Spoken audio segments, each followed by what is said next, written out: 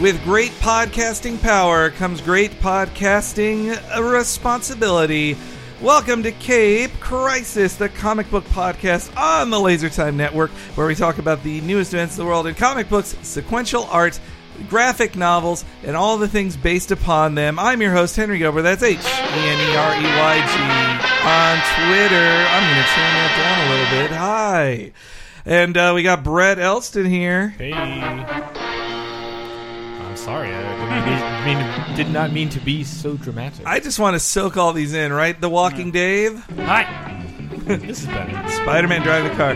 This actually lasts 21 seconds, so I'm not going to play it all that long. But, guys, so let's get this out of the way here. You do see this episode is called episode 200 of Cape Crisis, the comic book podcast where we have the superhero spotlight. We talk about the newest stuff we read in comic books, the big news, and your answers and questions for me, all that stuff. Why is this called number 200? Well, right, I got some bad news for you, that the show is going to be going on hiatus, unfortunately, and could be a long hiatus, who knows, but the fact is that I can't really do this on a weekly basis anymore.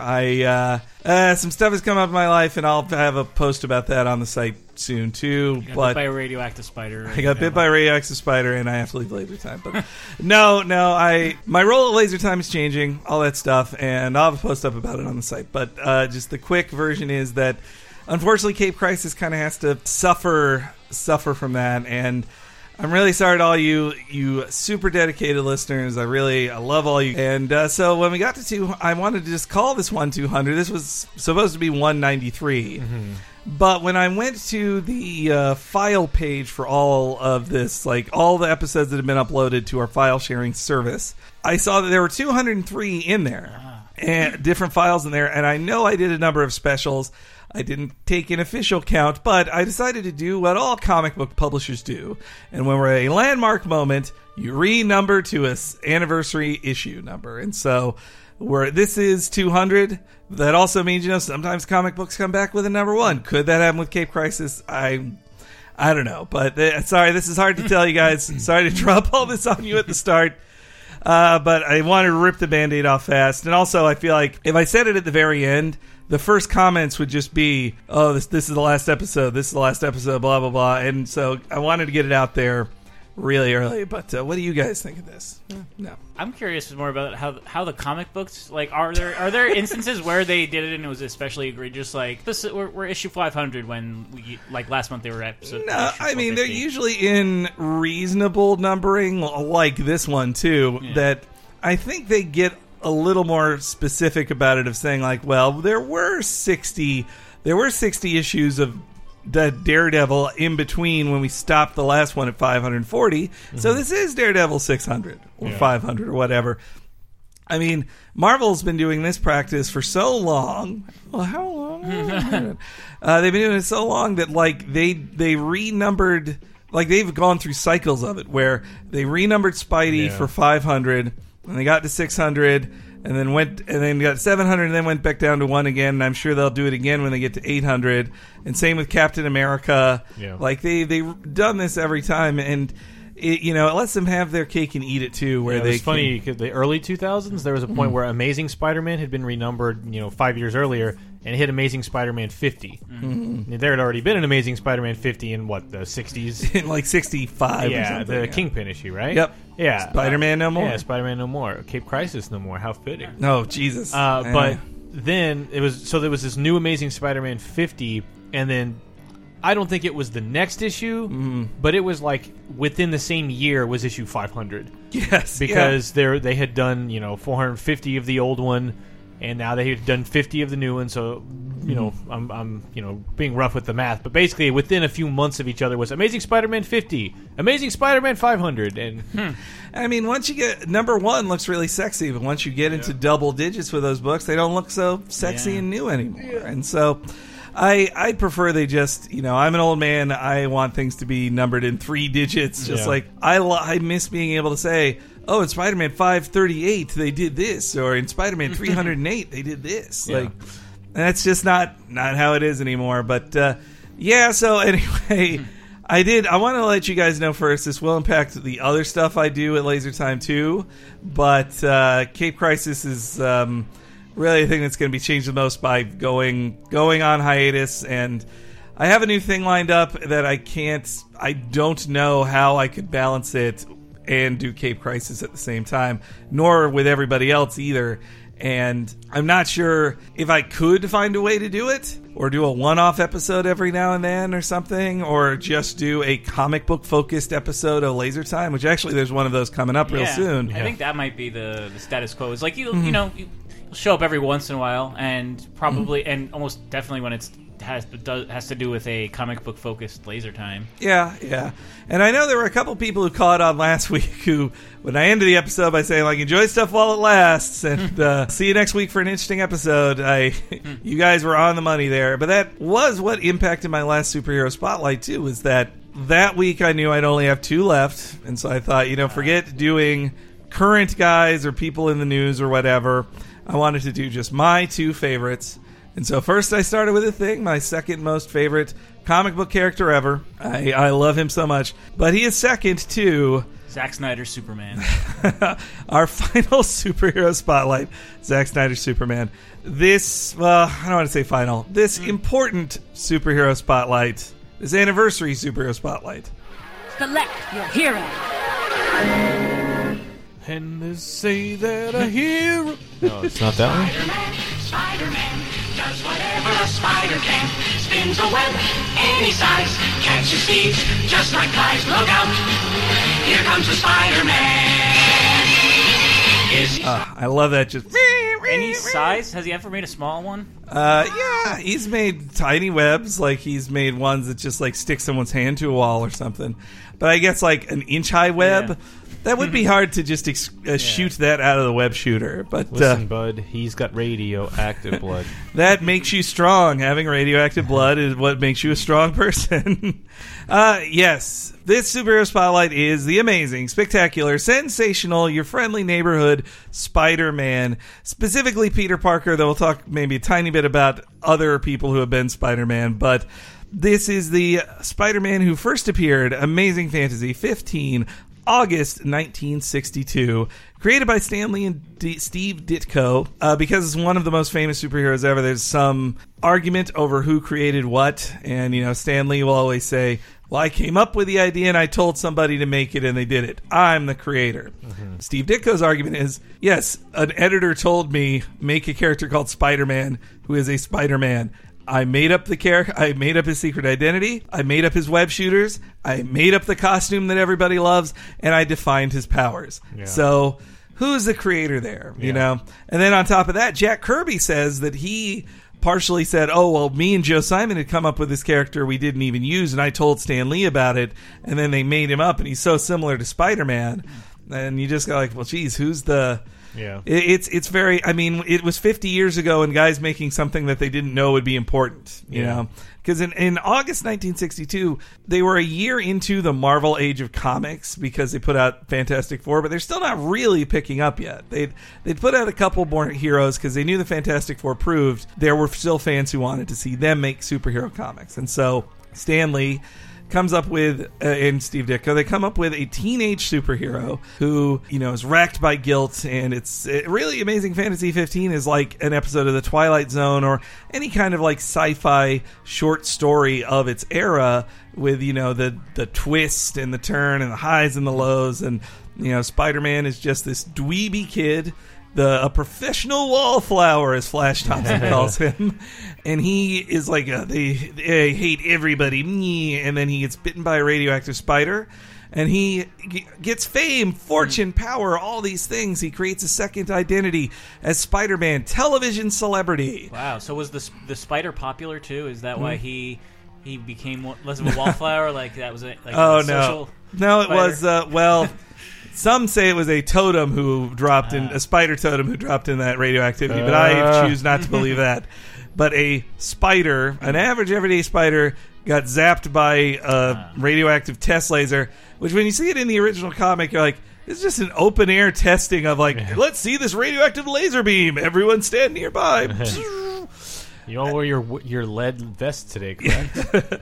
And so, yeah, Spider-Man, he also challenges a pro wrestler, Crusher Hogan, and wins a bunch of money.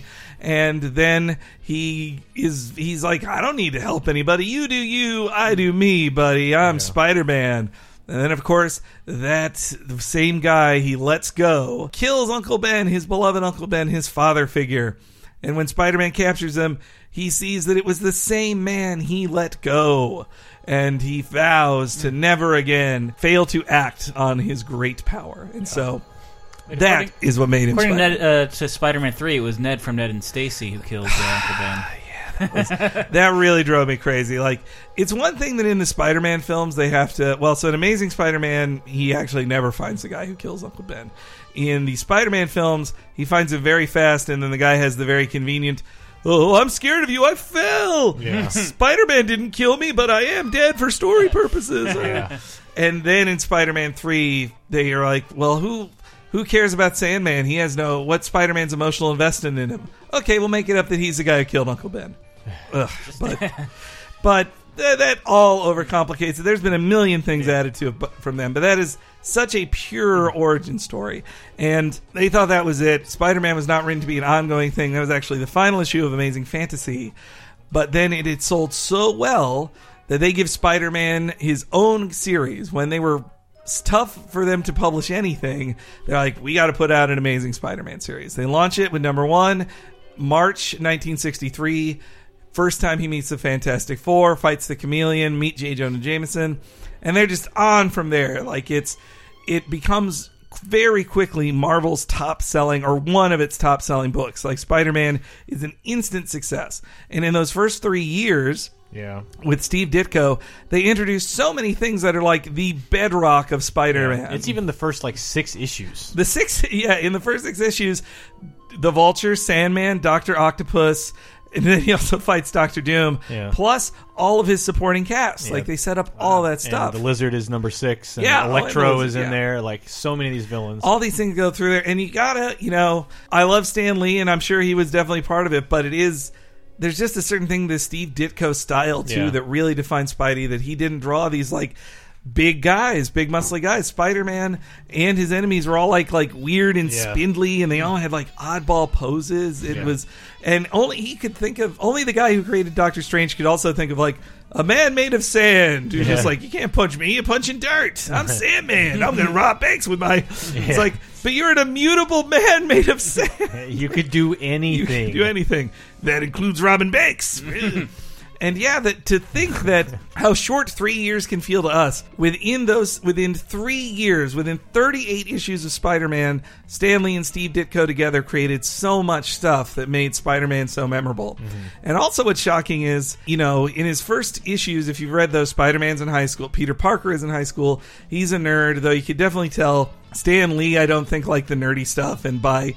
I believe it was issue 9, he loses his glasses, and he stops dressing as much like a dweeb. Right. Probably misses his old glasses. And by Amazing Spider-Man 28, he graduates from high school, which I think people have always said they regret doing that, or they wish they hadn't done that, because Spider-Man in high school, there's still so much work to do there. Yeah. That's why Bendis said he never wanted to take Ultimate Peter Parker out of high school, because there's a ton to do there. If you put him in college... then you have less fun. But they were like, no, he's aging in real time. He started as a junior. We started the series when he was a sophomore. He has graduated by issue 28. And now he's in college. And then that led to issue number 39. John Romita Sr. comes on. That leads to a whole nother age of Spider-Man. I love John Romita Sr. He draws... Yeah. It is kind of like, I guess you'd say, how if Chris were here, I think he would make the comparison about how Mickey was a crude, fun character, and everybody loved Mickey for these things, but then eventually he became a corporate mascot, and so he had to become, more like, no, this is the exact way to draw Mickey.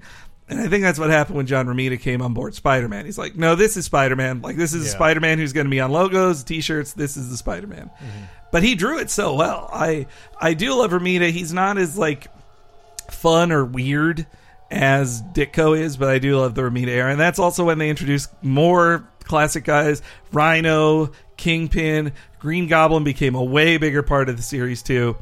And yeah, Spider-Man kind of just went rolling along through the rest of the 60s, becoming a very popular character in just about everything. And also John Romita, though she had been mentioned in previous issues, his, I'd say, biggest thing was he designed Mary Jane. The Mary Jane everybody fell in love with is John Romita's Mary Jane. Her first appearance of Face It Tiger, You've Hit the Jackpot, that's all him. Yeah. And he is very affectionate about her and the character Gwen Stacy. Like They took Romita from romance books, and so that's why in those early Romita issues they're all about like a love triangle between Spidey, Mary Jane, and Gwen Stacy, with like Harry Osborn and Flash Thompson to the side as he's going off to Vietnam. Yeah. So the big turning point came June and July 1973. Amazing Spider-Man 121 and 122. Gwen Stacy is killed off, and that was a major, like, many people see that as the true end of the Silver Age and into the Bronze Age of superhero comics, because you don't kill Lois Lane, you don't kill the lead love interest of a character like that, and to do it in such like a clear way, like she is dead, like she is big time dead. This guy crossed a line and he killed Gwen Stacy. What are we going to do? It went on to, that also led to the death of Norman Osborn in the very next issue. And he stayed dead for about 23 years. Gwen Stacy, well, she's kind of Schrodinger Stacy because she is and isn't dead. That Gwen Stacy has never come back. Right. But lots of alternate universes and clones of Gwen Stacy have come back. But let's just say Gwen Stacy is dead. Yeah. And that they haven't done her Winter Soldier yet. Where, no. They undo it and explain. Winter Soldier. They thought about when they did, and we'll get to it, but when they did One More Day, they thought about bringing her back, and I think cooler heads prevailed of like, no, we will not cross that line. But yeah, so that led into the 70s of more like Spider-Man just had become a corporate mascot at that point, but he still had some cool adventures. And he also, in Amazing Spider-Man 200, he actually got some closure with Ben's killer. He found him again, and he'd gotten out of jail, and the guy dies of a heart attack. Again, just a way of writing out like, see, Spider-Man didn't kill him, but we do want him dead. Yeah. Also in the 70s is when the second regular monthly Spider-Man book was getting published, which I actually thought was spectacular.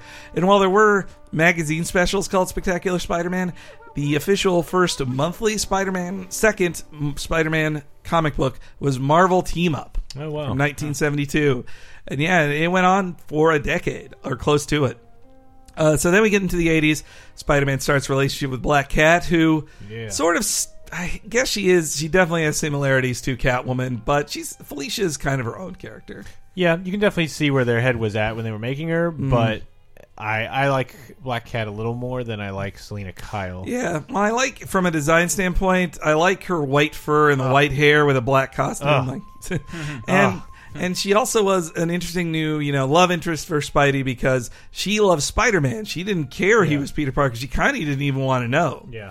And then that took us into 1984 with Secret Wars. So Secret Wars was a mega crossover in Marvel that wanted to shake up a status quo of everybody, but they cut to the end where characters go into a teleporter in one issue, and then they come out of the teleporter completely different, and then you read Secret War to find out how that happened. Yeah. And Spidey, I think, had definitely the most lasting change of any Secret War character in there. Yeah, Amazing 252. Amazing 252, 1984, pops out of it, and he is in an all-black costume with the white spider emblem on him, and it's able to move around, and it changes into other clothes.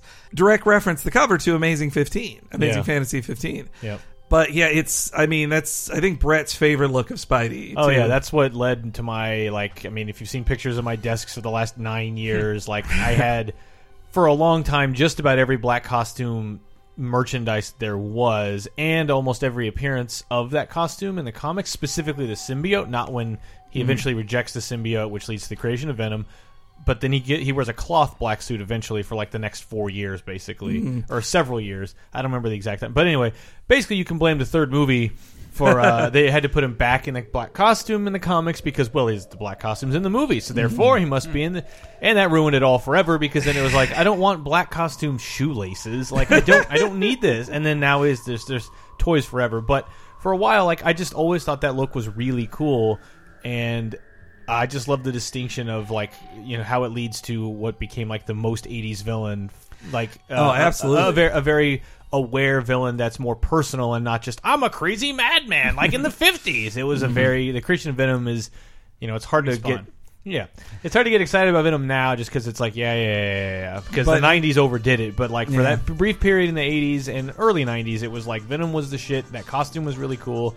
And that costume was like, they were so scared to do it. They thought this will last 6 issues. And then we're taking him out of it because people will miss it too much. Well, then they just assumed people would be irate and furious.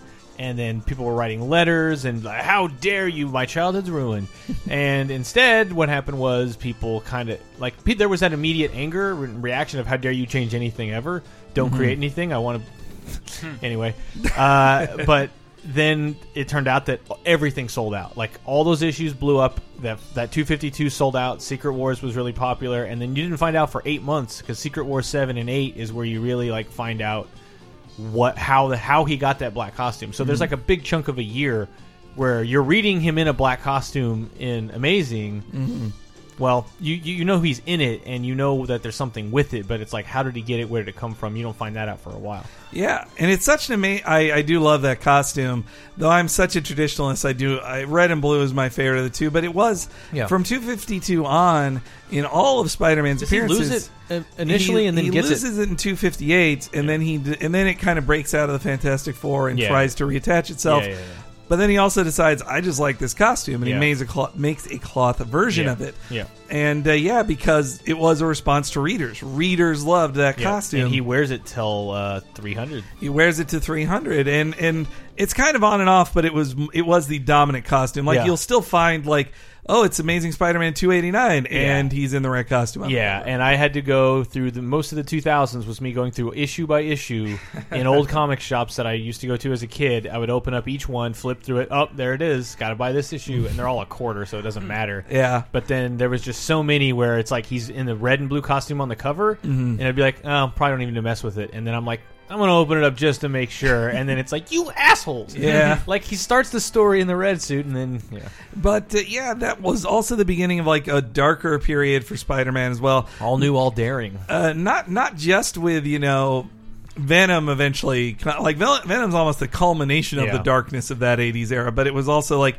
Kraven's Last Hunt is that is maybe the darkest a Spider-Man story got in the 80s, where they take one of his, like, dumbest, goofiest guys of the 60s, a guy who was lucky to be a member of the Sinister Six, and they turn him into, like, a man with severe manic depression who is on his last days and hunts down Spider-Man, and then once he succeeds, he kills himself because he's like, well, I've climbed every mountain. Yeah. and then also there was the Hobgoblin, where I love the introduction of the Hobgoblin, created by Roger Stern and John Romita Jr., where they decided, we haven't had a Goblin in a long time. Harry Osborn is not a great fill-in for the Goblin.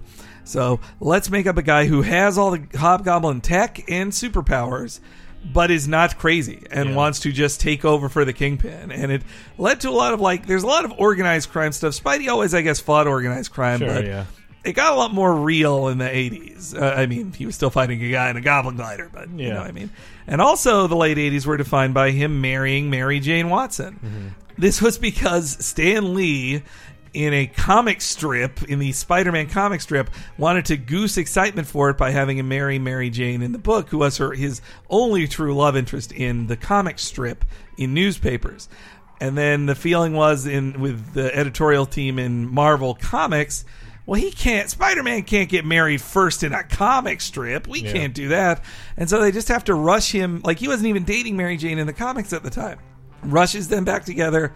They have a huge publicity stunt. Like, they get married at Shea Stadium before a New York Mets game, and by Stan Lee. It's like a man in a Spider-Man suit, though, with a tuxedo over that, and a woman is Mary Jane with giant big 80s hair. What year is this? 1987. Okay, it's a good time for the Mets. It was. Daryl, Daryl's on there. Yeah, it was. And there's a great picture of the 87 Mets, including Daryl Strawberry, posed with a bunch of people in, like, the best 80s level they could find of make costumes to look like our superheroes. Yeah. Like, I bet Daryl cried at the wedding. Daryl. And looking back on it, Jim Shooter, who was the editor-in-chief at the time and a co-writer of the Amazing Spider-Man Annual number 21 when they got married, he regretted it. He said, we just did it to match the publicity stunt in that comic strip. It wasn't time for Spider-Man to be married, and it would be something they'd have to fix later on. Yeah. So the symbiote came back as Venom, and that was also a huge turning point in Amazing Spider-Man 300. Spider-Man burns his black costume, says he'll never wear it again because it terrifies Mary Jane, because Venom is this huge man who has all of Spider-Man's powers and a personal vendetta against him, and knows his secret identity. He's like the creepiest villain. I know they made his teeth scarier and all that later, but honestly, just that first visual of just a regular grin on the Spider-Man costume, that's creepy enough as it is. And it was created by David Michelin and Todd McFarlane, who his time when he got on the book, they hadn't had a superstar artist on Spider-Man in a couple decades at this point. After Romita, not to say they had bad artists, they certainly didn't. Gil Kane, John Byrne, Ross Andrew, I love all those artists, but they weren't superstar artists, and that kind of came in the late 80s with guys like Jim Lee, Rob Liefeld, and Todd McFarlane. And I'd say Todd McFarlane was at the head of that pack, though it's almost tied with Liefeld and Jim Lee. But so Todd McFarlane, he creates Venom. He creates a style of Spider-Man that is just so bombastic, and it's just so eye-catching, especially to a kid my age when he was doing it. You were used to seeing this is one strand of webbing out of Spider-Man's hand, but he drew the webbing like it was spaghetti surrounding him. It was webbing everywhere. It was amazing. One of my favorite things, follow the fan page of Todd McFarlane on Facebook, because even though he owns his own company and shouldn't be advertising other stuff, for the last months he's just been I'm going to show you how to draw Spider-Man, and he's throwing out, if you're an artist, all these perfect tips of oh, this is obvious shit about how to draw Spider-Man, but you don't know it. You see it, but you never thought, you draw the lines of his webbing around his head with the head. Don't draw it past his head. The line goes down to his neck. It was just all this great stuff. It was so informative. But Todd McFarlane led that time in Spider-Man. He was back in the red costume. Venom was huge, a huge deal, and he would beget a ton of symbiote impersonators as well. And then Spawn even has a little of Venom in him, I'd say. Yeah, definitely the design. Yeah. And then he was followed by Eric Larson on the book too, who was a similarly bombastic guy, but he was never he got to come along in Image, but he was always a B-level guy to those top three dudes. He was never on the level of McFarlane, I'd say. But he's a great artist, and though he draws there's one thing about hourglass shapes of women, that's one thing, but his Mary Jane was just she has an impossible body, and then also monstrous hair. Yeah, it was very super 80s up here. Yeah, though I read this quick side note, I read this funny tweet from one of the very few women who was an artist in Marvel in the 80s, Colleen Duran. She tweeted this funny image that said, first it was an image of her drawing Mary Jane in the 80s. I saw this. And she said, people told me I drew unrealistic giant hair for Mary Jane. And then next to it was a picture of her at the time. She's this was my haircut at the time. And she had giant red hair. Yeah, She's it looked just like it, yeah. It was great. I was oh, wow, that was just awesome. That's the kind of stuff value that you have Twitter today, and you can follow your favorite creators, because you didn't know shit. They were just a name on a page when I was a kid. Yeah. All right, so then we get into Spider-Man in 1996 or 5. No, it's 95. The Clone Saga begins in earnest. Yeah.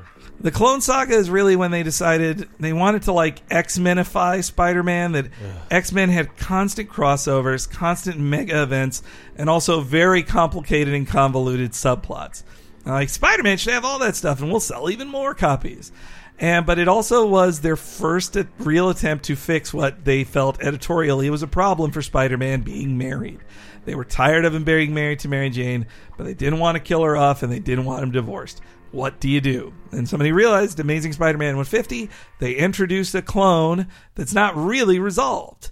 And so then they can say, this clone who came back was the original Spider-Man, and a clone has replaced Spider-Man for the last 200 issues plus of comics. That when they both fall off this thing into a smokestack, one of them comes out, and it's like all along you assume the one that came out was Peter Parker. Yeah. In fact, it was the clone, and you have now enjoyed the clone fighting Venom and Doc Ock and Doctor Doom, and all those cool adventures. That was a clone. It was a little jelly. And I don't think they realized that would be the reaction, and fans were just like, so you're telling me all the stuff I read was illegitimate, which isn't like totally true. Like, those happened. You enjoyed them. But it was a clone, and the other one had been living as Ben Reilly the entire time. Yeah, but believing he was fake. Yeah, believing he was fake, and then he finds out he wasn't fake. But then it also gets complicated because they introduce these like new characters like Judas Traveler and Kane, who are just like such. They're just like Judas Traveler was. We want our own Magneto or Apocalypse for Spider-Man. Spider-Man doesn't fucking need a super powered crazy guy. Yeah, like it that. gets way less like Spider-Man's fun was always like how interpersonal everything was, and this became like just X-Men-y, like but it just unbelievable, like depth and complexity. It got so insanely complicated. Also, they introduced basically like what if Spider-Man was Wolverine in the character of Kane, who was they started him as a villain, but then I think they were definitely shooting for a Venom style anti-hero approach. He eventually would become that, and he kind of was, but he's never popular. Like he's appeared some and then died and come back, and only once they like repackaged him as the Scarlet Spider in the 2000s did people like him. But though that was like, there were moments of good stuff in the Clone Saga, like the Scarlet Spider costume. Yeah, I love it. I really love that design, and they introduced some fun stories. There was great art, but it wouldn't end, and that's. I can just tell you, like, read this. I think that blog is still out there somewhere. Life of Riley. Yep. It's written by a guy who was, I believe, an assistant editor at the time and witnessed all of it. And he goes like a month by month almost. It is a must read if you are interested at all in what the hell is the Clone Saga. Like that story, that website, which is hard to find sometimes. Like I'll Google it and I'm like, why is this not like the first result? Yeah, it's strange. But it was such a great way of finding out, like, oh, this is how it got so complicated. Because it's a long website. Yeah. Like, it's a long story, but it is worth it. And it got complicated because they kept wanting to end it, and then their bosses were like, no, you can't end it. It keeps selling so well. Do another story. Like, but this needs to end. Like, and I think even it could have worked if it had ended halfway through. Yeah. If they had just gone halfway through, and this guy is the old Peter Parker's leaving, Ben Reilly's the main character now. Enjoy it, but they just had to milk, like they milked it for every dollar they could. What? How many issues did it run? I believe. Well, it started, I believe, in Amazing. I'm just going by the Amazing number. In Amazing, it started in the 390s, and then it ended by about before 450. So about several years. And this was across. This was when they had 4 monthly Spider-Man books and one quarterly book and untold number of limited series as well. Like all, just too much. It was too much Spider-Man. It was so complicated. It made the 30th anniversary and reintroduction of Spider-Man's parents, who are actually robots. It made that seem easy to follow by comparison. And this, in a large sense, is attributed to the downfall of. An exaggeration, but Marvel in general, and to an extension, comic books in general in the late 90s. I mean, a lot of bad things were happening that caused the downfall of Marvel, but this is one of the cornerstones of it, that they thought they were building this up to be the next big event, because event books like The Death of Superman, Breaking Batman's Back, or also the 30th anniversary comics of Spider-Man in 92. Yeah. Those all sold so well. And all these X-Men events that were all the X-Men Age events, of Apocalypse and Extinction Agenda, all these things. Like, they were selling so well. They're like, this will never stop, and so let's keep getting it big. And I know there were I've read anecdotal evidence of comic retailers at the time buying a ton of copies of the issue where they reveal Peter Parker is the clone, thinking it was going to be a huge seller, and everyone hated it. Like, nobody bought it. They had tons of unsold copies. It was also when they imply that Peter, this is something they never even talk about anymore, where Peter was like brainwashed and even like reflexively swung his hand at Mary Jane and like kind of hit his pregnant wife, and it's fucked up. Oh yeah, also Mary Jane was pregnant there too, because they were just like, yeah, he can have a baby because he's leaving, and so he won't be Spider-Man anymore. They go to all this trouble. Yeah. Ben Reilly's Spider-Man. Peter Parker has moved away. They even wrote off him having powers. And Mary Jane is pregnant. Everything's fine. They can start anew. And I was ready as a Spider-Man reader who was sick of the Clone Saga. I was just like, you know what? I'm ready. Just give me this new status quo. And that status quo basically got to exist for 5 months. Peter Parker then came back. He got his powers back. Mary Jane gave birth to a stillborn child. And they just kind of never talk about that. And then Norman Osborn came back because he was the only guy that could say, all right, it was his plan all along. He did the Clone Saga. Be mad at him. And that's it. We're done. And then they kill off Ben Reilly. He's dead, and he disintegrates the way a clone of Spider-Man does. Yeah. Proving that he was the clone. That's all the proof you need. He was a clone because he died like a clone. Mm-hmm. And then Peter's like, well, I guess I'm not the clone. I'm sad about my friend. And fine. And then they just move on. And that kind of enters a period of Spider malaise for about 5 years where he's kind of doing nothing. Or they're fine little stories. But in 2001, or I think maybe late 2000, J. Michael Straczynski comes on, which kind of does elevate Spidey, the Amazing Spider-Man series, in most people's minds, though I don't look back on it with as much love as I used to. That's also where him and his artist on it, John Romita Jr., did the 9/11 issue, which meant very much at the time, and now seems a bit maudlin, but especially Dr. Doom crying. Also, 2001 saw the introduction of Ultimate Spider-Man, and that shows you how uninterested people were in regular Spider-Man. Marvel felt like they had to reboot Spider-Man with the Ultimate series with Brian Michael Bendis and Mark Bagley, where they just put him back in high school, make him a 15-year-old kid who gets powers, and really embrace the childlike style of Spider-Man. But then during JMS's time, Spider-Man also joins the Avengers for the first time ever. He never had done that before. But the turn was with the new Avengers, they said, the Avengers aren't just going to be Cap, Thor, Iron Man, and some secondary dudes. Because those characters weren't very popular for a long time. So instead, in 2003, those guys weren't very popular. And so they thought, the Justice League is built on having every favorite DC character in one team book. We are going to put Spider-Man and Wolverine in the Avengers because they're the premier heroes, even though they've never been Avengers before.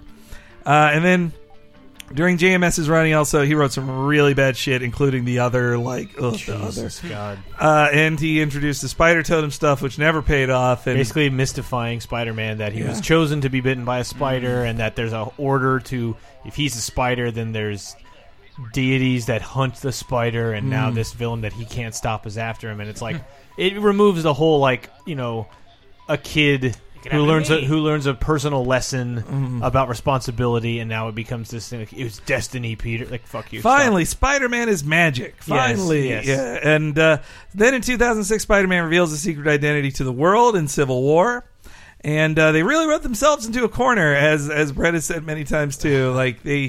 He was married, living in Avengers Mansion. Everybody knew his secret identity, and Aunt May is almost killed because of his public identity. So relatable. Yes. And so, at the end of J. Michael Straczynski's run, they do the One More Day storyline where Mephisto, not the devil, Mephisto, he's never said he was the devil, as we've said on those Marvel cards. But yeah, he shows up and he says, I can fix Aunt May for you.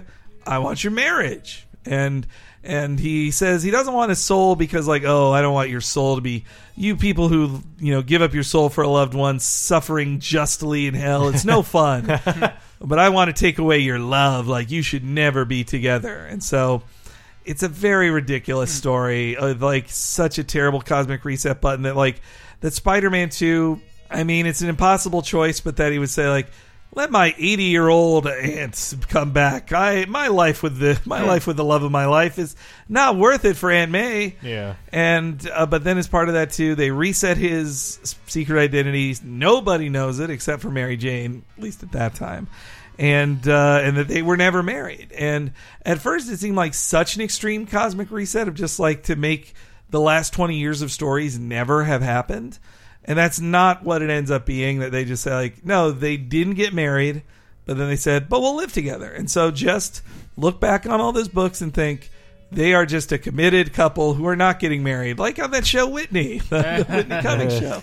And so just treat it as that. But it didn't feel like that at the start when they did One More Day. It just felt like they threw all those old stories in the trash.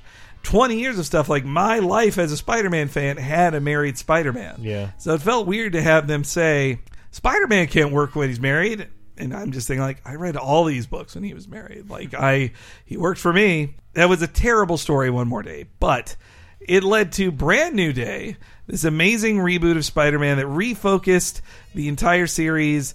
There were no more side books of Spider-Man complicating things. It was just Amazing Spider-Man 3 times a month with, like, rotating cast of writers and artists on it. And it really just led to, like it began in mid-500s, ran to 600, past 600 even. It's like 100 great issues, good to great Spider-Man issues by an amazing team of writers. It was really good. And it really was a new day in the sense of they took a long time to even get to the normal cast of villains. Oh, yeah. Like they spent a lot of time. They held them back for like a year plus. Yeah, like introducing like a bunch of new characters that most of them didn't really stick around or have staying power. I guess Anti-Venom, Mr. Negative, you could maybe put them in that ballpark, but it at least like were fun stories. And by the time Lizard and Vulture and Doc Ock show up, you're like, oh shit, it's actually been a while. Yeah, it made them, and it gave you time to get a breather from them, and then they get to be reset in interesting new ways. It's really good. When people have asked me where to start with Spider-Man because it is complicated, if you don't want to read a specific old storyline by itself, then I would just say start with Brand New Day Volume 1 and just read on until you get to Big Time. And that is a great run of comic. Really great. I even like Big Time. Yeah, and that leads straight into Big Time, who Dan Slott was my favorite writer of the Brand New Day era. And then with Big Time 648, he takes over as the only writer of Amazing Spider-Man.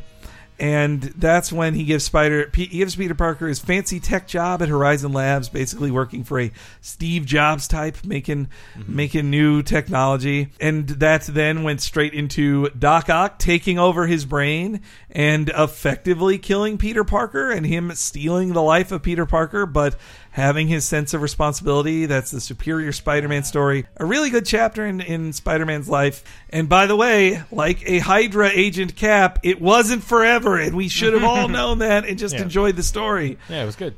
It was a really good story. And then it made it feel even more special when Peter finally took back his body. And that's also when he invented Parker Industries, which is where we're at now, where some people aren't so into him being like an Iron Man type, which is what he is because he is so far removed from the nerdy kid we once knew. Though, I mean, hey, he's just one new writer from A Fall from Grace and him being like, well, I guess I'm poor again. Yeah. And also, though, he saved the multiverse in the Crazy Spider-Verse story, which is if you love Spider-Man history, that is like all Spider-Man history in one like giant like cheese block of comic books. Spider-Verse is so great. And so, that's where we're at now. He is a rich guy. He's now the Steve Jobs type, world-famous head of Parker Industries. Now, outside of comics, what Spider-Man has appeared in tons of stuff. I'd say maybe only Superman has been in more things than Spider-Man. Or Batman absolutely has. But of Marvel characters, I think it's hard to think of a character of theirs who's appeared in more things consistently than Spider-Man, because he had that terrible 1967 cartoon that we had the great song for, but I mean they just had no money. Like it was just a show made with no money, and hey, it led to a bunch of great gifts. Yeah.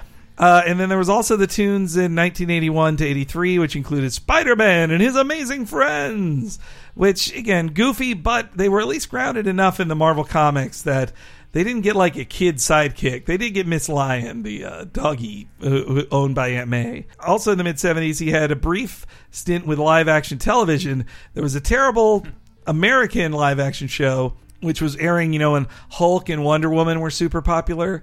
But in Japan in 1978, Spider-Man also had a show. Here's the taste of the theme song.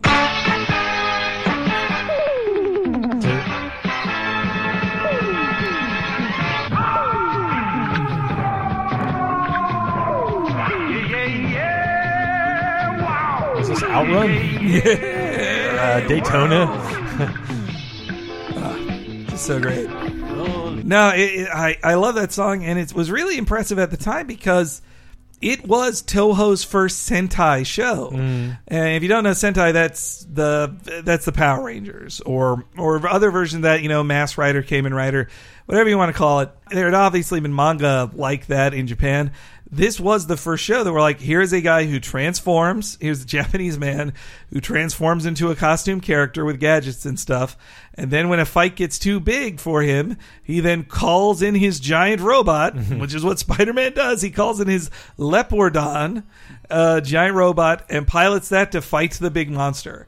And it was all the same story beats you'll see in Power Rangers and all those similar shows to it. And Spider-Man did it first. And that... I think that's partially why Spider-Man is such a beloved character in Japan as well as in America and in other international places too. Like I had heard it explain that Spider-Man's, full face mask, and it kind of shows you like he could be anybody. And it's very similar to the full face mask that most of like kiddie superheroes that made in Japan usually wear as well. So the animated stuff in 1994, we got the animated series, which I remembered it well, but when I rewatched an episode for our cartoon commentaries on the Patreon, it was an absolute mess. Like, that show is really... They had the ambition to be the Batman the animated series, but none of the budget or really, like, talent, I'd say. It's unfortunate. And he had several other series. I would say 2008 Spectacular Spider-Man is his best animated series. Ultimate's fine, but the only knock I'd give Spectacular is while it is a great... focus on Peter Parker and really gets all his supporting cast. It's one of those Spider-Man only ones. Like, there's no Marvel characters in it otherwise. Well, meanwhile, Ultimate Spider-Man is very clearly like, this is in the Marvel universe, and Marvel characters abound in that. When it comes to video games, he's appeared in them as early as the Atari 2600 Spider-Man game. We all played him on like tons of pretty much every console in the 80s and 90s. He was on it. Sega especially had an exclusive deal with Marvel to make Spider-Man games for their consoles, starting with Spider-Man, aka Spider-Man versus the Kingpin, up to Spider-Man Web of Fire for the 32X. A terrible game you can watch me play all of on a live stream. Which, again, though, that deal makes no sense because in that time it's like, here's Maximum Carnage, here's Separation Anxiety, here's some other Spider-Man games that are all happening. Well, there was one based on the animated series too. The animated series, it was like it's kind of a deal, and then it wasn't, and then it was, and there was Spider-Man for Game Boy the whole time, like multiple Game Boy games. I think Sega made a deal that Sega themselves had the right to make Spider-Man games for themselves on top of whatever other Spider-Man licenses were out there. That lasted to 96, then Spider-Man kind of disappeared from games for a couple years until Neversoft, the creators of the Tony Hawk series, brought him back to prominence with what at the time felt like the Spider-Man game I'd always wanted. Spider-Man games weren't all that fun.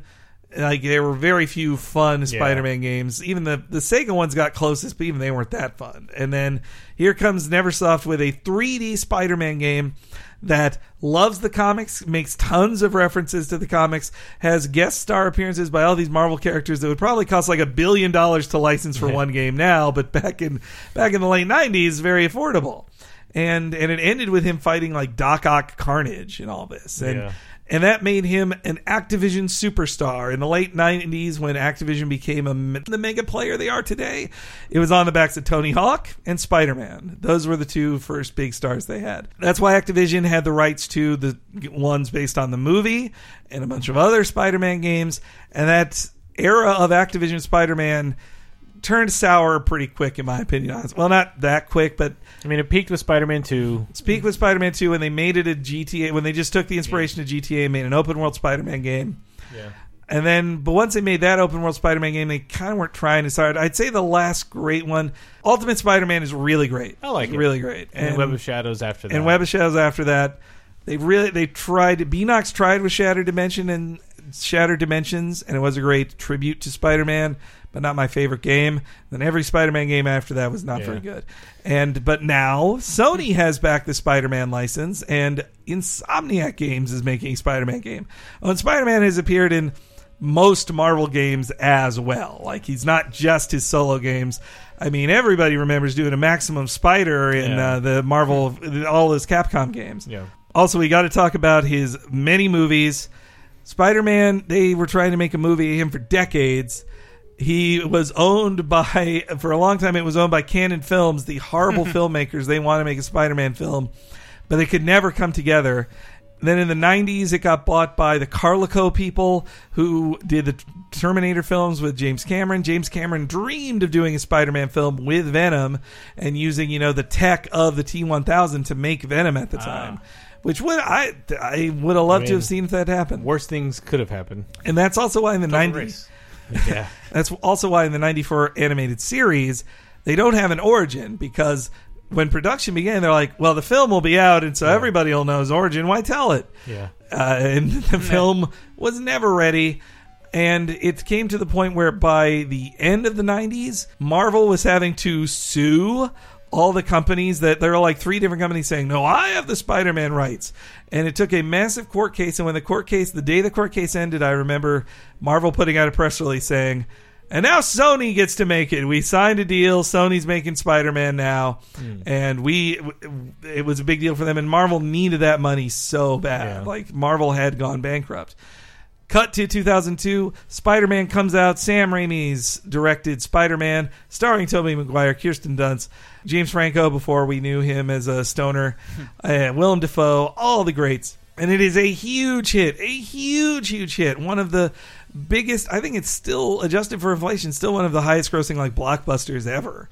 And even 2 and 3 couldn't match it. It made more than those. And it was a really good film for its time. I think, now it feels dated to a degree, not just, special effects wise, but it just has a plottingness to it, a little slow, and some of a little bit of corniness. The things that felt, no pun intended, spectacular at the time aren't as impressive now. But definitely in 2002, it was the X-Men movie being as reasonably good as it was in 2000, and then followed up, this was really the next one, and you're like, there's no way they'll make a Spider-Man movie as good as that X-Men movie was. It's not like it was fantastic, but it was at least good. And then you see the Spider-Man movie, well, shit, and here we go. And then the success of Spider-Man is what leads to where we are now with movies. Yeah. Because everyone's like, greenlight everything. Greenlight fucking everything. Well, also, the Spider-Man films had a romance subplot that many people say also brought in a lot more women than it would have before, and leading to, even higher sales, which is also why every first Marvel Studios film and pretty much most superhero films, well, now it's time for the romance subplot. He has to kiss this girl at some point. Does he though? I mean, you don't have to tell that story with every superhero movie. But I mean, that upside down kiss turned the world on fire at that time. But won best kiss, I think, at the it did win the best movie awards. Yes, and Kirsten Dunst threw shade at Daredevil because Daredevil was nominated next to it, where it also had a kiss in the rain between the leads, and she's like, they ripped off our kiss, didn't they? Then 2004 was Spider-Man 2, also so great. It's my favorite of the trilogy. I think Doc Ock is a better. Doc Ock is pulled off way better. And that train fight, man, so good. And then Spider-Man 3 happened, but it was not good. Real big mess of a film. Then Sony, to retain the copyright, rebooted Spider-Man in 2012 with the Andrew Garfield, Emma Stone, Amazing Spider-Man. Was all right. Amazing Spider-Man 2 happened, way less all right, even though it had the best on-camera costume I'd ever seen of Spidey. And then it got rebooted again because they made a deal between Marvel Studios and Sony to bring Spider-Man back into the Marvel Cinematic Universe. I think it was after Sony got publicly guilted from those leaked emails. You guys were offered it and you said no. What? And so now Spider-Man is back where he belongs on the big screen, finally getting to hang out with all his Avengers buddies. And at least from his 15 minutes or whatever he was in of Civil War, I really like Tom Holland's Spider-Man. Yep. Really like his costume, and it's the funniest Spider-Man's ever been in a movie. It's not to say they gave Tobey Maguire and Andrew Garfield funny things to say, and they were kind of a smart mouth, but this felt like writers actually said, we're writing a character to make people laugh. Spider-Man should do these things. Well, and his movement and his his positive energy, just it felt like, in the way that Deadpool was already kind of a riff on Spider-Man to begin with. The character was, where he just didn't shut up, and villains all along would remark on why does Spider-Man talk all the time? It's really annoying, and that's the point, is to be disarming and confuse villains and Cap doesn't talk, and Iron Man doesn't tell jokes, and Thor doesn't like spin around in circles and do weird shit. Like, what is this guy's problem? He doesn't even have a fighting style. That's the other fun thing about Spider-Man is when people would talk about him in the world, they would be like, yeah, nobody can fight him very well because like it's not like he knows judo or knows karate or knows this. It's just this fucking weird thing that he's just bouncing off the walls. Yeah, that's Yeah. I've heard and that that's what Civil War felt like. It was like, this feels like Spider-Man fighting, Yeah. and annoying the piss out of everybody. And I've heard that from actors or even people who just play him like in costume and like mascot events of like, if you see Spider-Man just walking normally, Yeah. it kind of you feel weird. Yeah. He has to like kind of, even if he's not literally crawling on the ground, like he has to be kind of hunched over and moving his hands around. Like that is Spider-Man. The body movement is a huge part of it. It seems like a testament to how popular Spider-Man is. Maybe you guys, you guys do know more about it since you read it.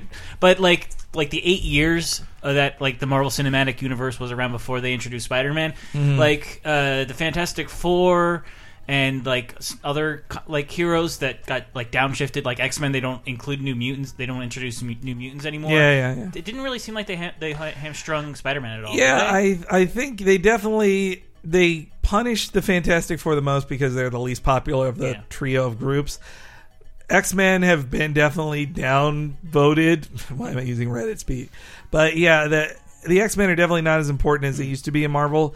But even when they didn't have the rights to Spider-Man, they're like, but he's Spider-Man. Like, there's no replacing him as the mascot of Marvel. I think there's also a layer of their deal with Sony was not as bad as their deal with Fox. The deal with Fox is worse. Like, I think they don't even get, like, licensing. Like, they don't even get toy money or whatever. Yeah, like, where with Spider-Man, it's a little bit more of a, like, give and take with the money that exchanges hands. So they're more likely to play ball. And also, it's like, you are not going to not make Spider-Man stuff. And Sony does seem more willing to play ball with Spidey. And that, I think in their opinion for Marvel, that's even why like they're not getting reportedly they're not getting a cut of the Spider-Man film Sony is making that they set up. It's worth it to them just to have like, if Spider-Man's popular, we'll sell $1 billion of Spider-Man toys, so we kind of don't need you. Like we don't need to make $1 billion for the movie. We'll make $1 billion from the Spider-Man toys. But all right, so that is Spider-Man. That one went long, but hey, there's so much to say about Spider-Man. He is worth it. I mean, I could have gone for 2 hours about Spidey. You don't know how much I cut off out of this one. And that is a Spider-Man superhero spotlight. Select your hero. All right, so that was fun. So let's take a break. When we come back, we're going to have the normal stuff, the biggest news, what we've been reading, and then follow that up with the community segment. Thanks again for listening. We'll see you in a second.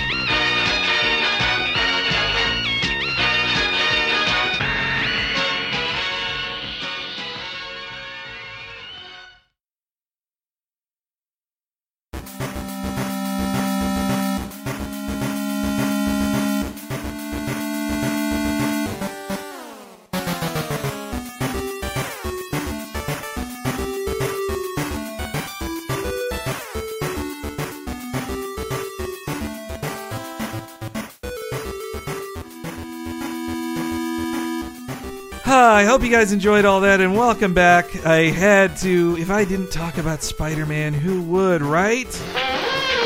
Oh, God, that. Sorry, I blinked. What were we talking about? All that Spider-Man. Yeah, I know. I try to make the superhero spotlights 20 minutes, but I indulged myself on this special episode. Yeah, the problem is I can go probably just as long, so I just am purposely being quiet because I'm like, and then the next issue.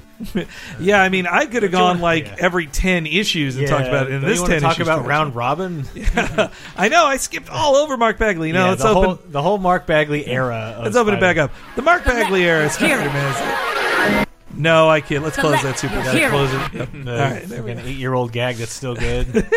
That's still one of my favorite Tuck Radar things. Because Chris would always play the game deals, the Donald. Oh yeah. Take my advice, do as I say.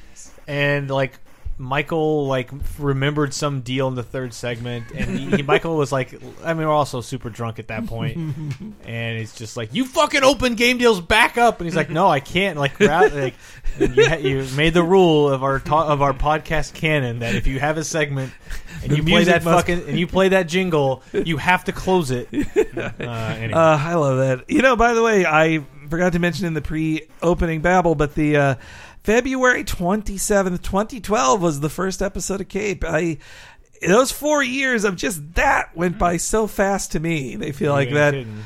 And I believe I started it out of anger because a podcast I was doing at my old website got canceled, and it's made me so furious. But what a great last episode. That was a great last I still listen to it well, once you got a year. to, yeah, I know. You were there What a to just treat. like, I don't give a fuck mode. Michael's and, dad's origin. Dude, that was Michael's dad, like all that shit, and then Yeah. the Vita boat trip, I think was like, yeah.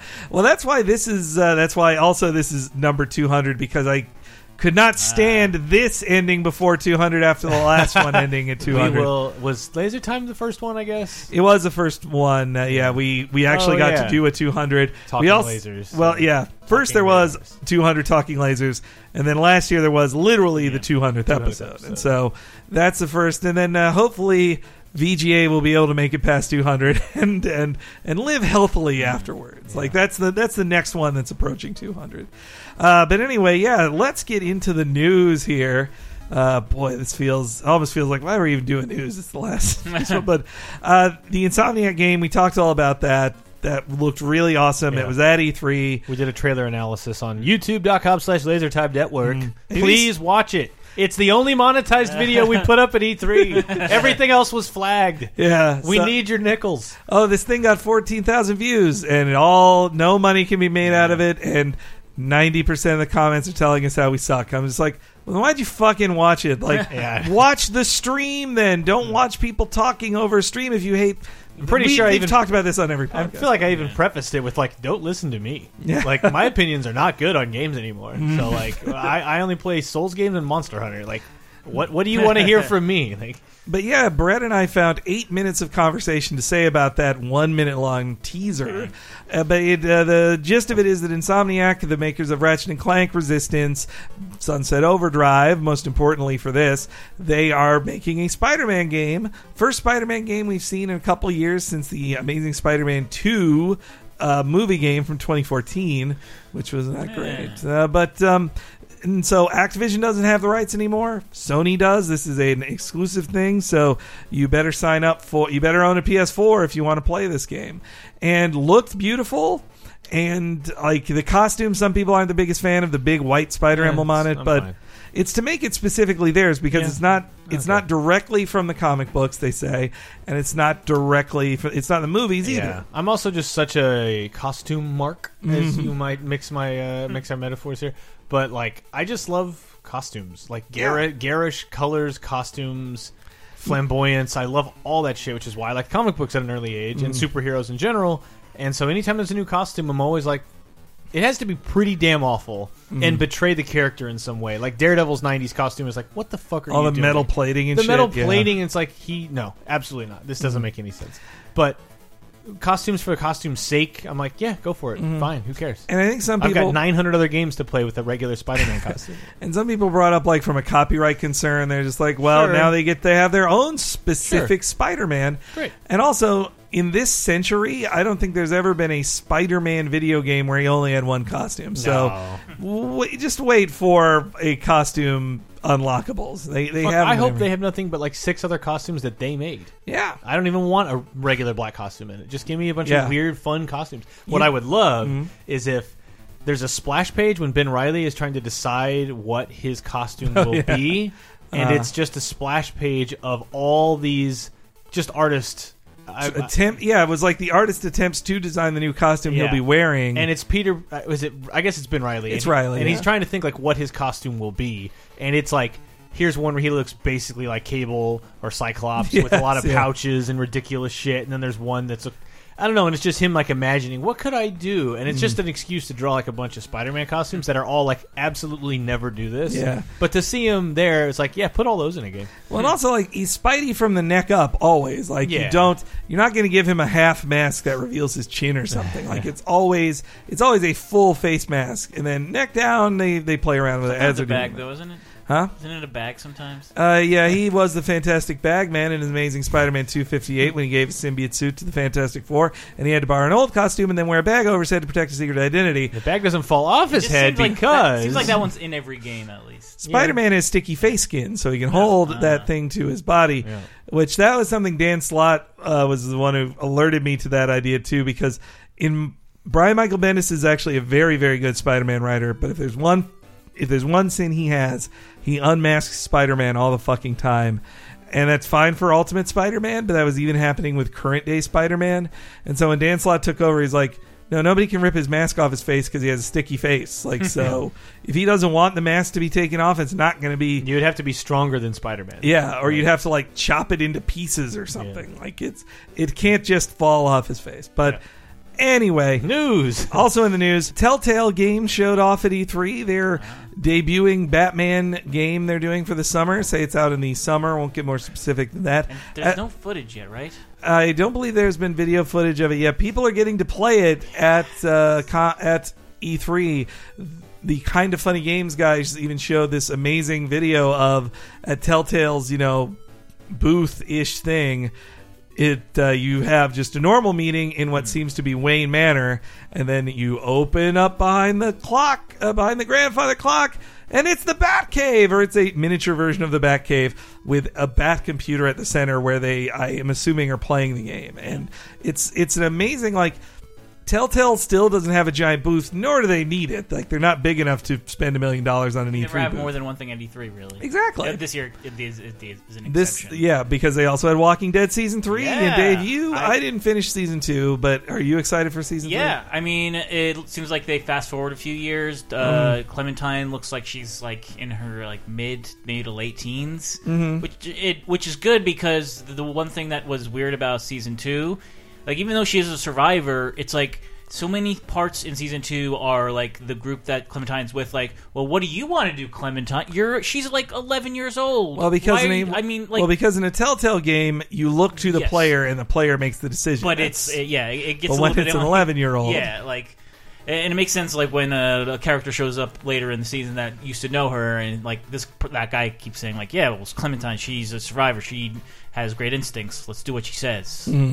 But for a while it's why are you listening to her? It makes no sense. This is a child, and this is literally life or death. Every decision you make. So maybe I wouldn't think most people would give up a decision to her. Apparently, both Batman and Walking Dead are on a new Telltale engine, which they're sorely in need of for a long time. Sorely needed. And I know that Troy Baker is playing Batman, so he played the Joker to good effect in Arkham Origins.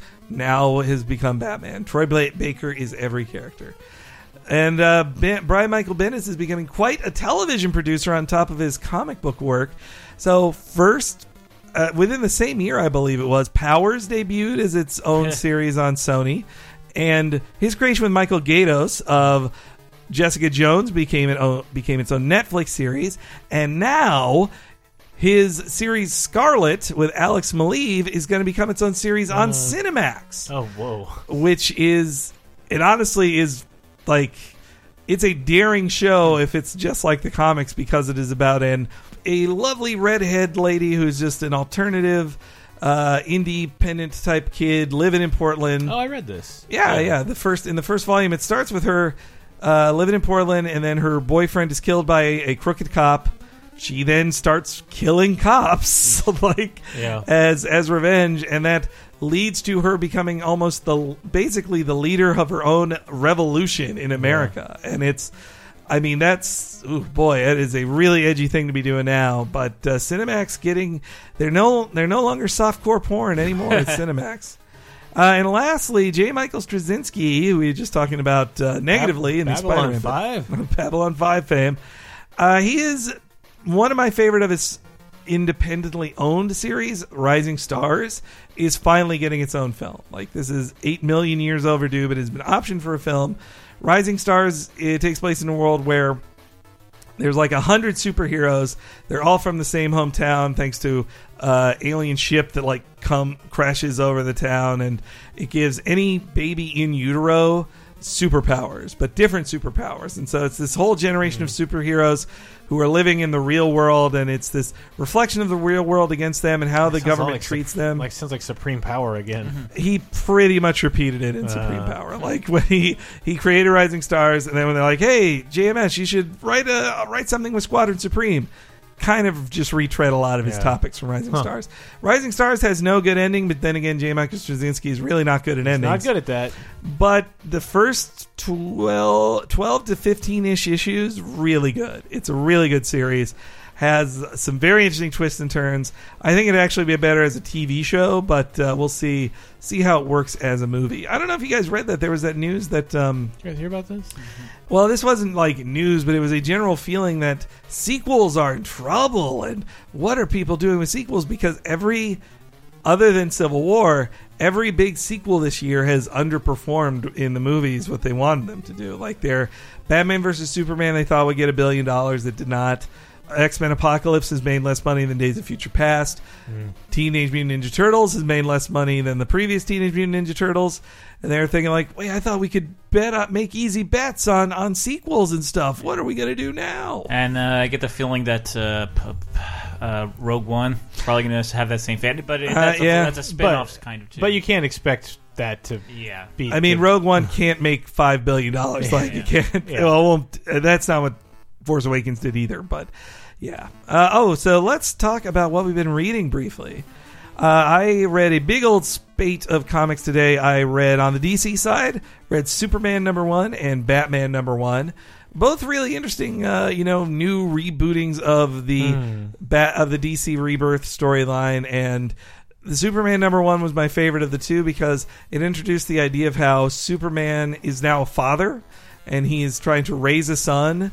And so he's seeing what it's like to raise a superpowered son and teach him, like, no, you don't use your heat vision. Like, you're a deadly weapon. You have to be very responsible. And his son doesn't realize it. And there's actually several dark moments in it, including this moment where he starts the book in awe of his father. Like, my father's Superman. He's the greatest. And at the end, he's, like, terrified of his father. And he sees his father talking outside to this weird guy in a bat costume and this huge Amazonian. He's like, he's scared. He's scared of his dad, and it's I like the journey in just that one issue for the character. And the Batman #1 was pretty good too. It introduces a thing of that Batman never has to deal with. Batman has a Superman-sized problem of a plane is about to crash into Gotham. Superman and a superhero with powers would know what to do here. What's Batman going to do? And you get to see what Batman would do then.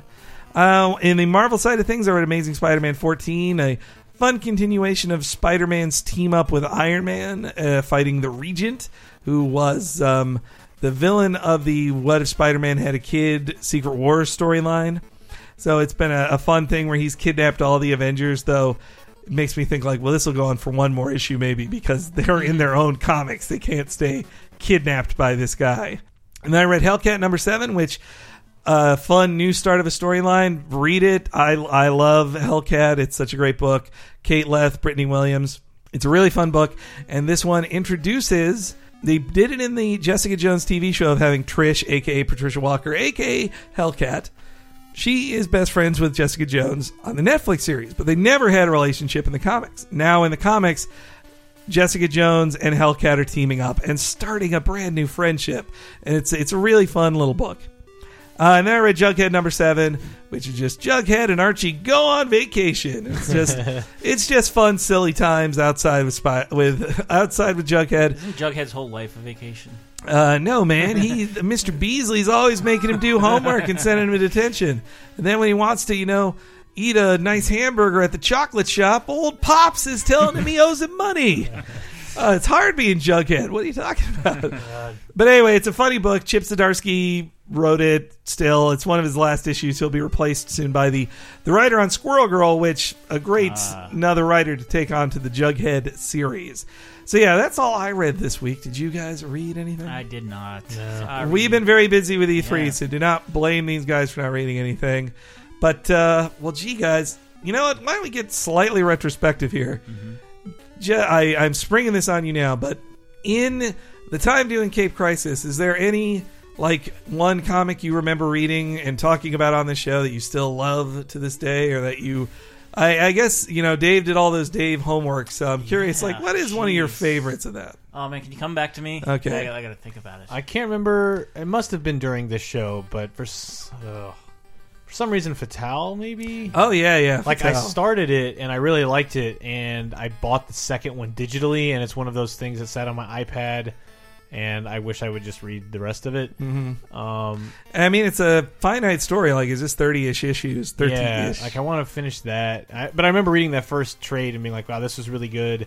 And then I can't remember if I think Criminal and all that stuff was before we even started the show. Probably. Yeah, that was before. But Yeah. no, I think you'll hear on this podcast in a very old episode, you might have heard like Anne tells me to read Saga and how good. Like, yeah. I didn't read the first couple issues of Saga, and that was a great one to get into. Yeah. And I mean, that is the one I tell everybody. Like, if you never read any comics, just read this one. It's especially good for like geeks getting older. Like, I definitely happily suggested it to our friends who have children, who are having like, yeah, you're married with kids and it feels like an adventure every day, huh?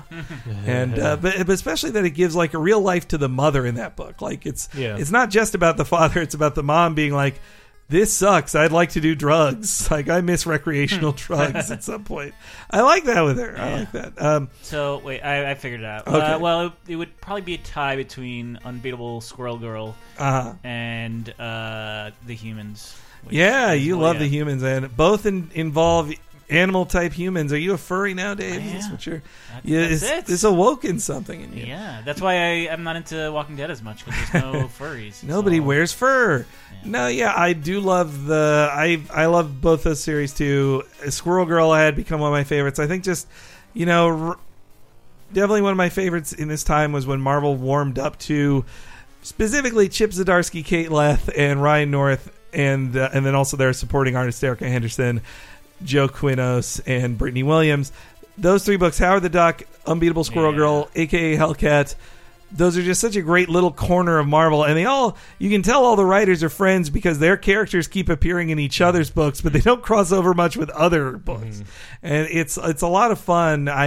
That's been my favorite thing, I think, in the last few years on the show. And like super old, but the Swamp Thing. Like, the Swamp Thing. Oh, fucking Animal Man. That's definitely yeah. one. Like, that's something I read since the show started, and was like, this was all excellent. Yeah, good times.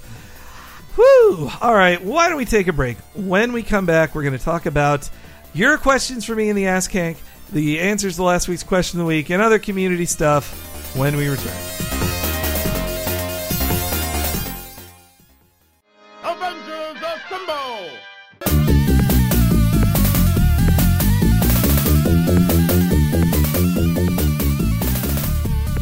Welcome back, everybody, to this momentous episode of Cape Crisis, final segment. The final episode? Question mark? Hey, it's as they say in comics, it's never the end, man. But so let's get into the Ask Hank from last week, what people were asking me in the comments.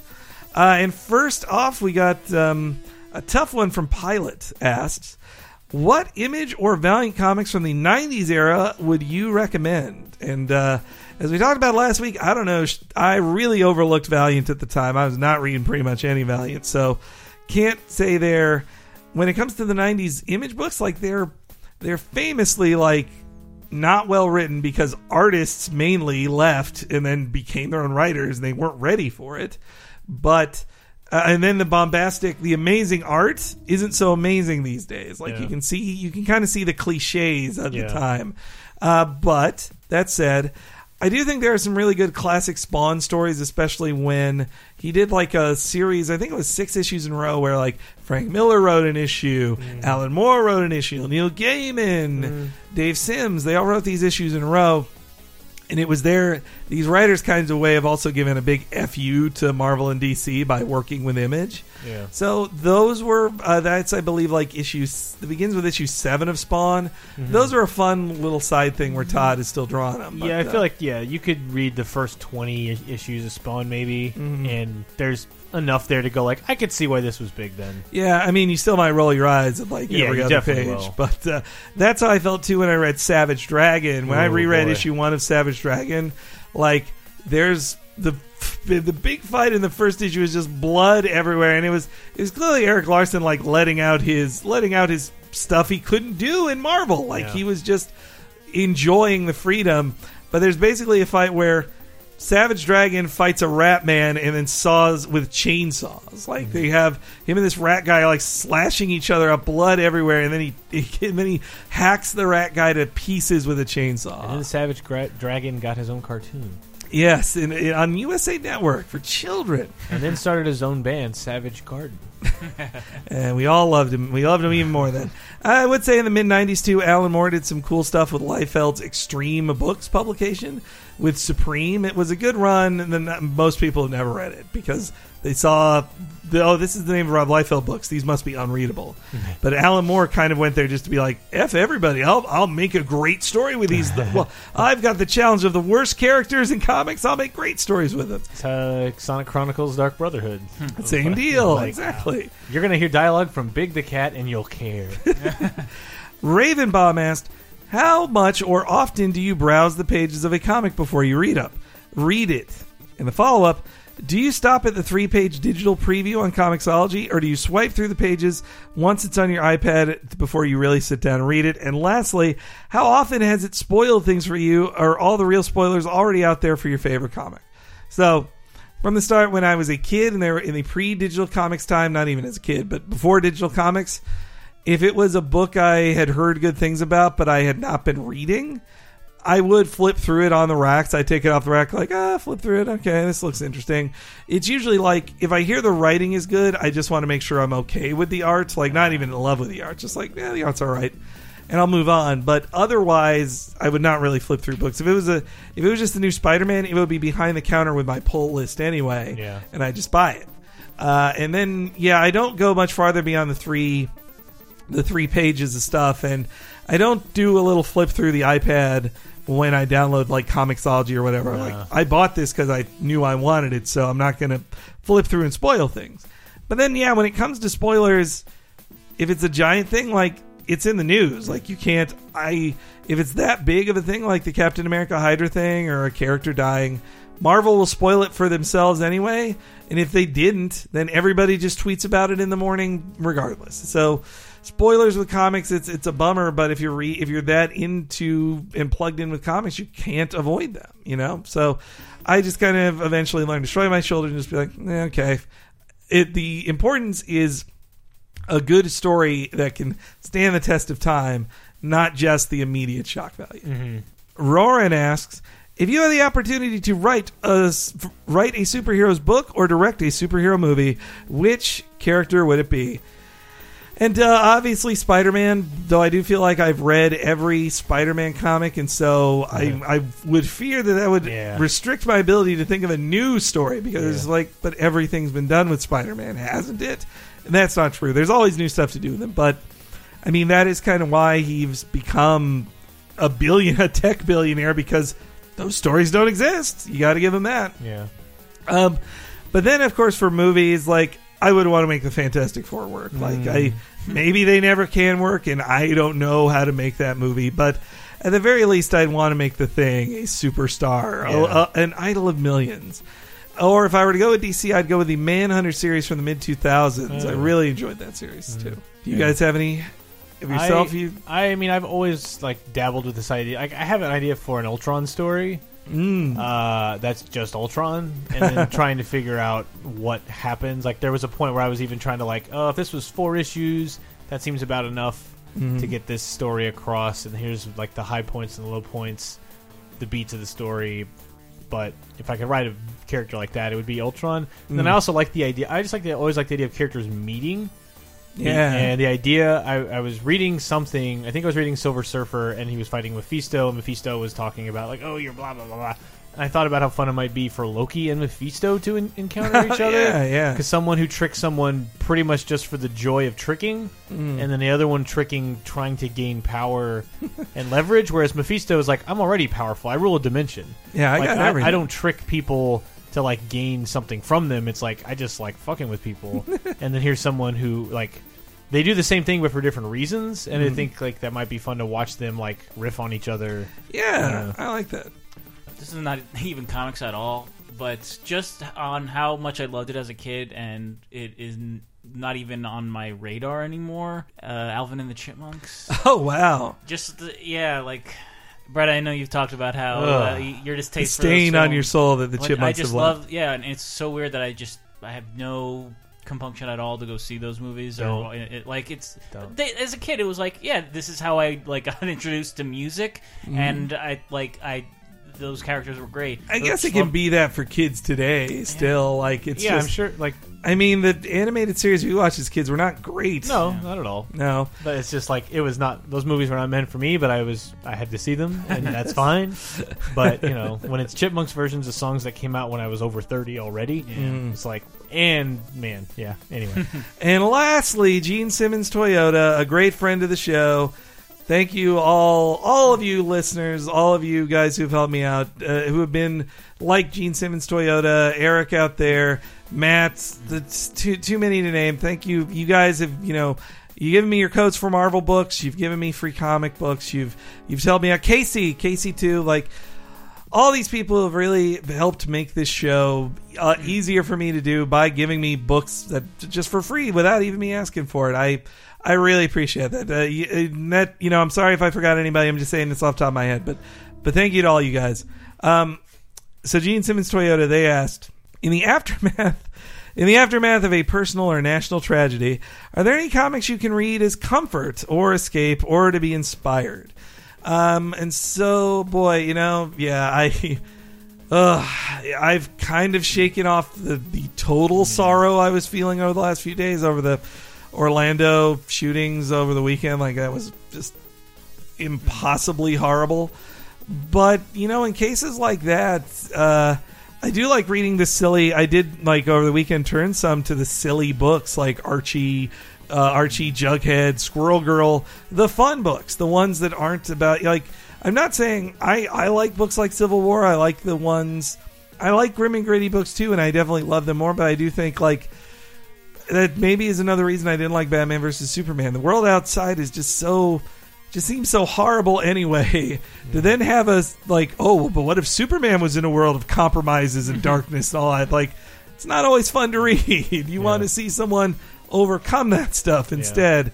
And then also, sometimes I'll dig up old Spider-Man books I read when I was a kid just to kind of get me in a more innocent mindset too. Yeah. Just oh yeah, I remember being on the playground discovering Spider-Man. This was my first Spider-Man comic. How beautiful that was. And then Carnage chops up a guy with axe hands. I'm I guess it wasn't so innocent back then either. But yeah, those can be usually my comic book comfort food. Do you guys have any? Again, it's not comics, but when I think of 9/11, I distinctly remember watching the news all day and it's just becoming numb, and I needed something to take my mind off it. And it's weird that it was still a violent video game, but playing Resident Evil Code Veronica, and just this week, and again, it's weird because there's this big tragedy that occurred because a guy had access to these high-powered guns. And I played this game that I've been playing basically the whole the whole spring and summer, called Enter the Gungeon. The word gun is in the title. It's all guns, and it's about collecting guns. But it's so fantastical. It's you're shooting bullets that are animated. It's cartoony, but it's just I needed to take my mind off it, and that's what I played. That's so funny. Yeah. I don't know. I don't really have escape things. Maybe I do, and I don't realize that that's what I'm doing. I mean, sometimes I'm not aware of it until afterwards. I'm I've listened to this album on repeat for 2 hours, probably because I was sad. Yeah. No, I don't know. I just I don't know. I do. It's not really related, but I do read Infinity Gauntlet once every couple years, and that to me is a comfort thing. It's I know every panel, I know every word, but it's every couple of years I really want to go through it again and just because that was kind of my gateway into Marvel Universe. I'd read Spider-Man stuff up to that point, but the idea of this whole big universe where all this crazy shit can happen was as Infinity Gauntlet was unfolding. So I don't know. That's something I go back to for a comfort feeling, but. No, I like rereading that too. Of just even though it is a life or death, lots of bad stuff happens, and it's not a comfortable comic. But no, not at all. But I guess some related. Sometimes there are, like, when I feel down, I do get this. Sometimes you just want to buy something, like the retail therapy thing. Yeah. But Absolutely. I will end up buying like a new trade of some old collection of comics I didn't ever read, so I end up with like old X-Men collections or old Silver Surfer things. Acts of Vengeance. Yeah, the Acts of Vengeance omnibus, where it's like, I don't know. This maybe I feel kind of down in that exact moment, and I'll slowly read this. But like, even Evolutionary War, I bought like a year and a half ago because I had like a shitty day at New York Comic Con, and I'm just like, I just want to go back to my room and fucking read this and not read anything on the internet and not talk about games or comics to any human being. And I am still not finished it. Wow. It's just so. I mean, those omnibuses are pretty thick. It's not even as big as the Acts of Vengeance one. It's just like it's so dense. Like the panels are so dense. Yeah, it was. That came at a time when every comic page, like, I think, we talk about Todd And McFarlane. they're all annuals, so they're all like. oh my god, so they're all like 40 pages Yeah. at least. I mean, we talked about the Todd McFarlane thing earlier, but that was, I think, a big change too, where they had all these great artists, and they kind of had to then scale back the word balloons to make more space for the art people were buying it for, instead of filling page after page with tons of dialogue, which made comics quicker reads, but more enjoyable. But so anyway, Gene Simmons Toyota, that is our reply to this.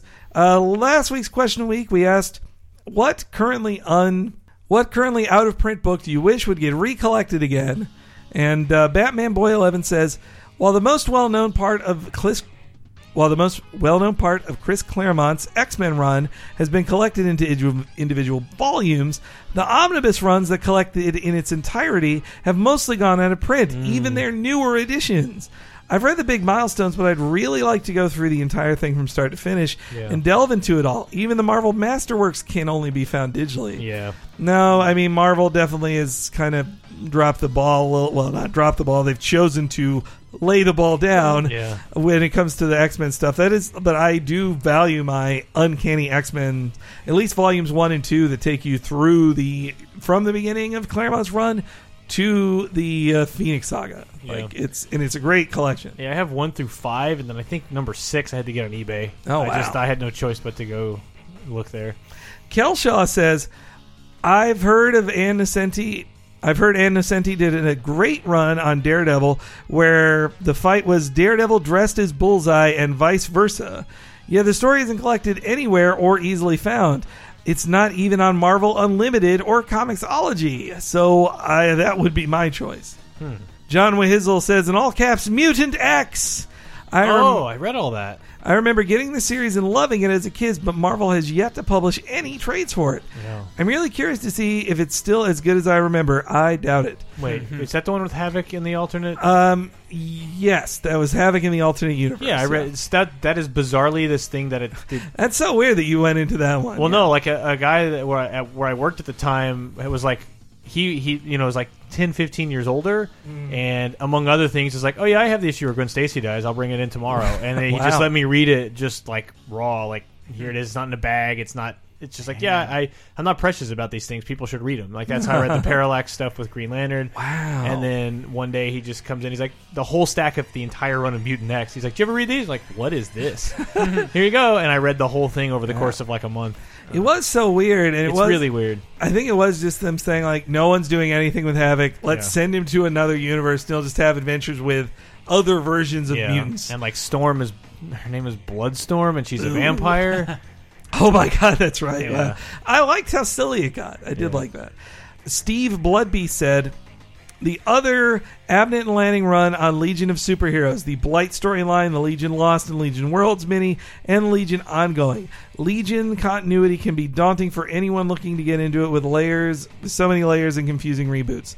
The DNA run was stripped down Legion Lost and gradually brought in more characters in history as the title went on. I've never read any Legion before, and this run made me a fan. Legion Lost was collected as a hardcover a while back, and is definitely worth it It's definitely worth it on its own, but I'd love to get the rest collected as well. I read, that was one of the first times I ever liked the Legion was that book. I never cared for the Legion much, but Abnett and Lanning's run on Legion was kind of a tease of all the great stuff they do cosmically at Marvel. They do the Legion books, then they left DC and did the Annihilation. They were part of the Annihilation story and all the cosmic stuff that followed from that at Marvel. Well, a lot of what they did with Guardians of the Galaxy is in the movie. You should thank Abnett and Lanning partially for that. And in that Legion Lost story, they introduced Darkseid in a way better than I'd ever seen before, where Darkseid just shows up and he beats them standing still in a way that makes total sense, where there's like, hey, I'm Darkseid, I'm here now. And they're like, holy fuck, Darkseid! And the leader of the team, Cosmic Boy, is like, well, I'll just use my gravity on you. And then he gets sucked in, and he says something to the effect of, Darkseid is so dense that it's like me trying to affect the gravity of a black hole. I can't even touch him. And he's just like staring at them like, you bunch of teenagers thinking you can do shit to me? I'm Darkseid. Yeah. Hitler Me This Batman had an audio response. Hey, Cape Crisis, this is Matthew J., a.k.a. Hitler Me This Batman, and Jay Button here answering the question of the week. Previously, my answer for an out-of-print comic that I wanted to be back in print was the Eltingville Club, but they just earlier this year put out this beautiful hardcover of the entire collection. Really good. Including some really good bonus materials. So my new answer would be La Cosa Nostroid, which was a spin-off comic of Scud the Disposable Assassin, which was written by Rob Schraub and Dan Harmon. La Casa Nostroid was all written by Dan Harmon and was about this like alien mafia family and crazy sci-fi adventures, but also mafia stories. I never read it because all the issues are expensive on eBay, but Scud is one of my favorite comics ever, so I just want more of that. Thanks, guys. Wow, that's amazing, because I would have figured that would have been part of the complete Scud. Like, they put out a massive, like, kind of like those affordable Walking Dead omnibuses that are like 48 issues in a phone book size thing. They did that for Scud because, you know, Dan Harmon and Rob Schraub, but especially Dan Harmon, but especially Rob Schraub, they're more famous. They're more famous than ever because, like, you know, Dan Harmon did Community. He's working on Rick and Morty. Rob Schraub worked with him all those time. They both were just nerdos coming up from, you know, the Midwest to move to L.A. thanks to the success of Scud. Rob Schraub is about to be the director, or he is working on the second Lego movie. Like, he's the director on that. And so I didn't know. I'd read all of Scud, and I loved Scud. I loved Scud, and then, like, I love Dan Harmon, but I forgot that he worked on that. So then when it connected together for me, you know, 10 years ago or something, I was like, holy fuck, he did both those great things. So I am shocked that wasn't collected in maybe someday. Super Giraffe said Alan Moore's Supreme, as I talked about earlier when Alan Moore was doing a Rob Liefeld created character. I think there's a collection years ago, but it's out of print and supposed to be low quality. I want to read this send-up of Silver Age Superman, damn it. So yeah, that is what Al Moore did to make Supreme interesting. That Supreme started as like a very blatant ripoff by Rob Liefeld of Superman. And then when Al Moore's on, he's like, let's just make it even more obvious. I'm just going to write a parody of the Silver Age Superman comics I grew up with.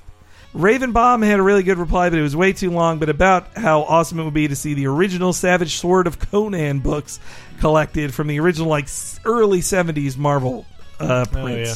Watership Down Syndrome said, as far as I know, there hasn't been a collection of Death's Head 2 from Marvel UK label. In fact, I don't know if there's any of that stuff has ever been collected with names that nobody knows, like, and no, I'm not making up any of this, Die Cut, Motormouth, Kill Power, Miss Tech, Death Metal, and Genetics. Early 90s Marvel UK was a perfect example of everything that was that era was. Dumb, over the top, and as extreme as possible. But I did enjoy Death's Head quite a lot. I want to revisit that comic, but I'm afraid I may not be able to handle the dude bro silliness. I just love that there was Death's Head, and then it was kind of like, who is this idiot? And then he's immediately killed by a newer, even crazier looking character called Death's Head 2. I remember, yeah. I never read those comics because they were like, you know, 50 cents more than the other ones, because they did publish the Marvel UK books here, but they, like, even though I feel certain they were published here, it was almost like they had an import fee on them of being more expensive than your average issue of Amazing Spider-Man. they were never collected on DVD, but they were very comic booky. When MTV did the cartoons, the Max and the Ed, yeah. I don't think they ever put those out on DVD, which I don't think so. I love both of those so much. Though the Max was such like a trick. And that was also a comic before, wasn't it? Oh, it was. I mean, the cartoon is pretty much just a motion comic of the comic, like word for word, panel for panel. Jeez. And the trick of the show was that they'd have about 8 seconds of CG, but then they'd surround it with static footage. But then if you saw those 8 seconds of CG, you're like, I'm seeing such cutting edge stuff. Look at these computer graphics. And like, that's one of those weird time distortion things of like, I felt like we would wait forever to see a new episode of that. Yeah. And like, how many were there? Like 4? I think they're like 13 or something. Like, I just felt like every time it would even be on, was MTV's Oddities even on? And when it was like, please be masked, it's the head again. And I'm fine with the head. And then it's like, okay, now please be a mask I haven't seen. Please, nope, it's the same one. Like, it's like, fuck. I mean, this was like the era when they like started Beavis and Butthead and only had like 2 episodes, and they replayed those for like 4 months before new ones. God, that drove me crazy. Yeah, like just tuning in every time. Like, all right, time for more wacky cartoons on MTV. I'm such a grown up. I'm at 12, and this is so crazy. And I was like, it's the same thing again, the same thing. They could at least like do new music video reactions to Beavis and Butthead at least. But all right, so that's it. Boy, this week's question of the week, I will make a forum page for it. You know, if you have a favorite Cape Crisis memory, or you know, you want to say thanks or to everybody else who's done this, and I want to thank everybody who has helped me on this. All the fans who listen, everybody who has told people to listen to the show. All the people who became subscribers, everybody who has, helped me out with information or given me, a code for your Marvel book or any of that stuff. And, I'm sad that Chris Antista can't be here, but I want to thank, Brett, Dave, and all the other guests who have been on the show too. But just all the time you guys have given to Cape Crisis really made it work, and it wouldn't work without you guys. I mean, like, Brett even hosted episodes while I was out, like just to get one done in the pre-Patreon era of Cape Crisis. And I do especially want to thank Chris Antista, because he taught me how to edit my own podcast and upload it, taught me how to make art, taught me how to do all this stuff, how to host a podcast, all those things. He led me through it. He'd been a constant help and companion on this stuff. And I really do want to thank Chris. And I'm never going to see him again. I'll see him next week. Yeah. I can thank him there too. But I just wanted to put that out there as well. And again, I apologize. Sorry to take you guys all off guard with this news of a hiatus, a potentially very long hiatus. But in comics, you never say never. You never say die. It's always to be continued. Nothing's ever the end in superhero comics. And I'd like to think that for Cape as well. And who knows? Next week I may even just do a final thing of just me replying to all your comments and forum replies and all that to this. But 200 episodes, it's been really great.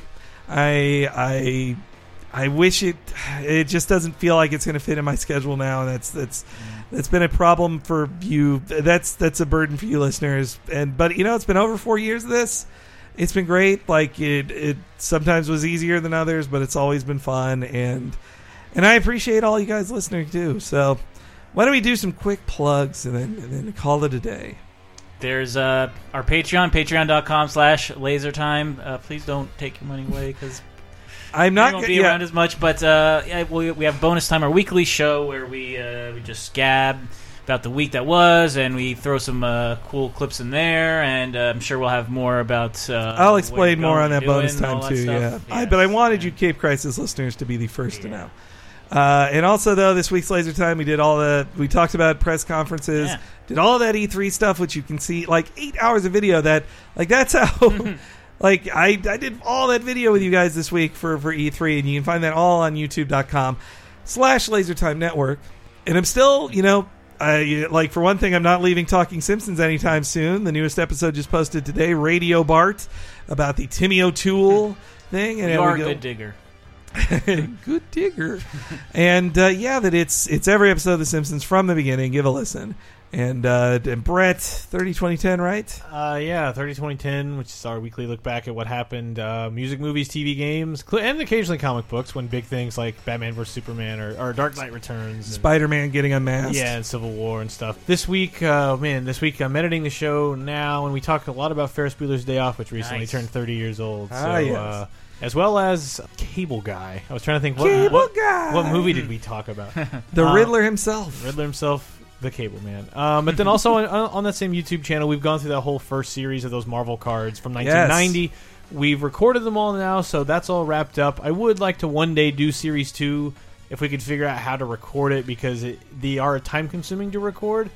But I'll take a day off. Trying to find a way to make that work. It'd still be worth doing, but we'll probably take a break from those for a little bit, just to let the ones that are there simmer for a bit. But if you like hearing us go on and on and on about different heroes and battles and famous issues of comic books, check those. There's a playlist. You can just watch them all in a row. Yeah, it's like a video podcast of us just talking about 1990s Marvel cards. It's a great fun all the way up to the end. I even love talking about those last cards. The very last video, who knows what'll happen with that. But hey, I hate saying goodbye, so let's just say to be continued.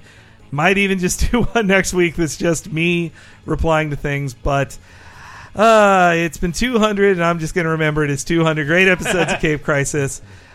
It was 100 episodes ago that I came out on this, and that was a big thing. And I guess this does make another big moment and another 100th episode. So do you have to go back in for this? Yeah, I'm back in the closet, guys. Okay. Don't say I'm gay anymore. But the puss now.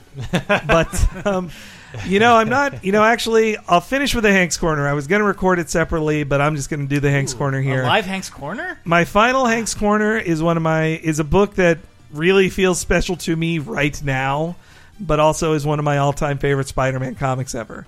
And it is from the big-time storyline in the mid-600s. It is No One Dies. It is a two-issue, two-parter, written by Dan Slott, art by Marcos Martin, and it is Spider-Man's guilt dealt with in an amazing dream sequence storyline where Spider-Man is having to deal with all the people who have died in his life, all this tragedy, and then overcoming it. And then him also becoming the superhero I love him to be, which is he makes the proclamation of no one dies. And that includes the bad guys. He's not going to let the bad guy die.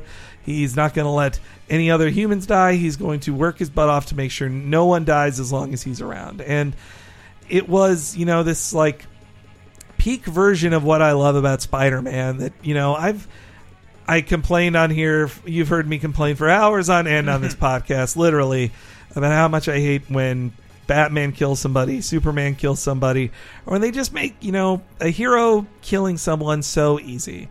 And that in response to it felt like a response to that Spider-Man is in a story about him bending over backwards, doing his damnedest to make sure absolutely no one dies on his watch. And that's always what I've loved about Spider-Man, his non-lethal stuff. He'll get in slugfest as much as anybody else, but he's not about making people suffer. He's about having fun and helping people. And even with the tragedy in Spider-Man's life, in his history, he always finds a reason to joke and have fun and continue on. And No One Dies is a perfect just two-issue encapsulation of that spirit of Spider-Man. It's what I love about him. It's such a great recent story. So I'm going to suggest reading that one. Really good. So thank you guys again. To be continued. And as always, Excelsior!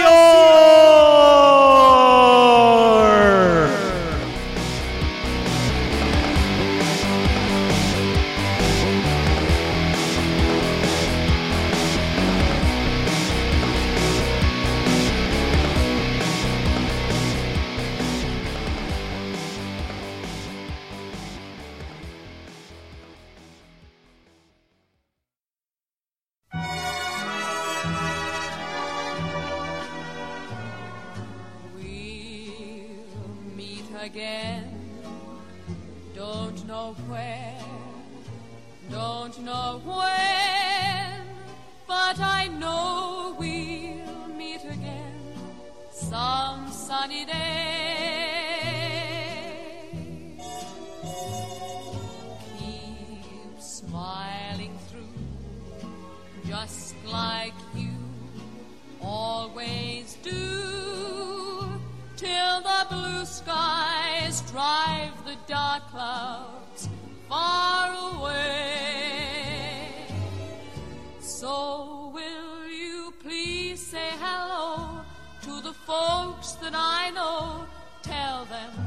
I won't be long. They'll be happy to know that as you saw me go, I was singing this song. We'll meet again, don't know where, don't know where.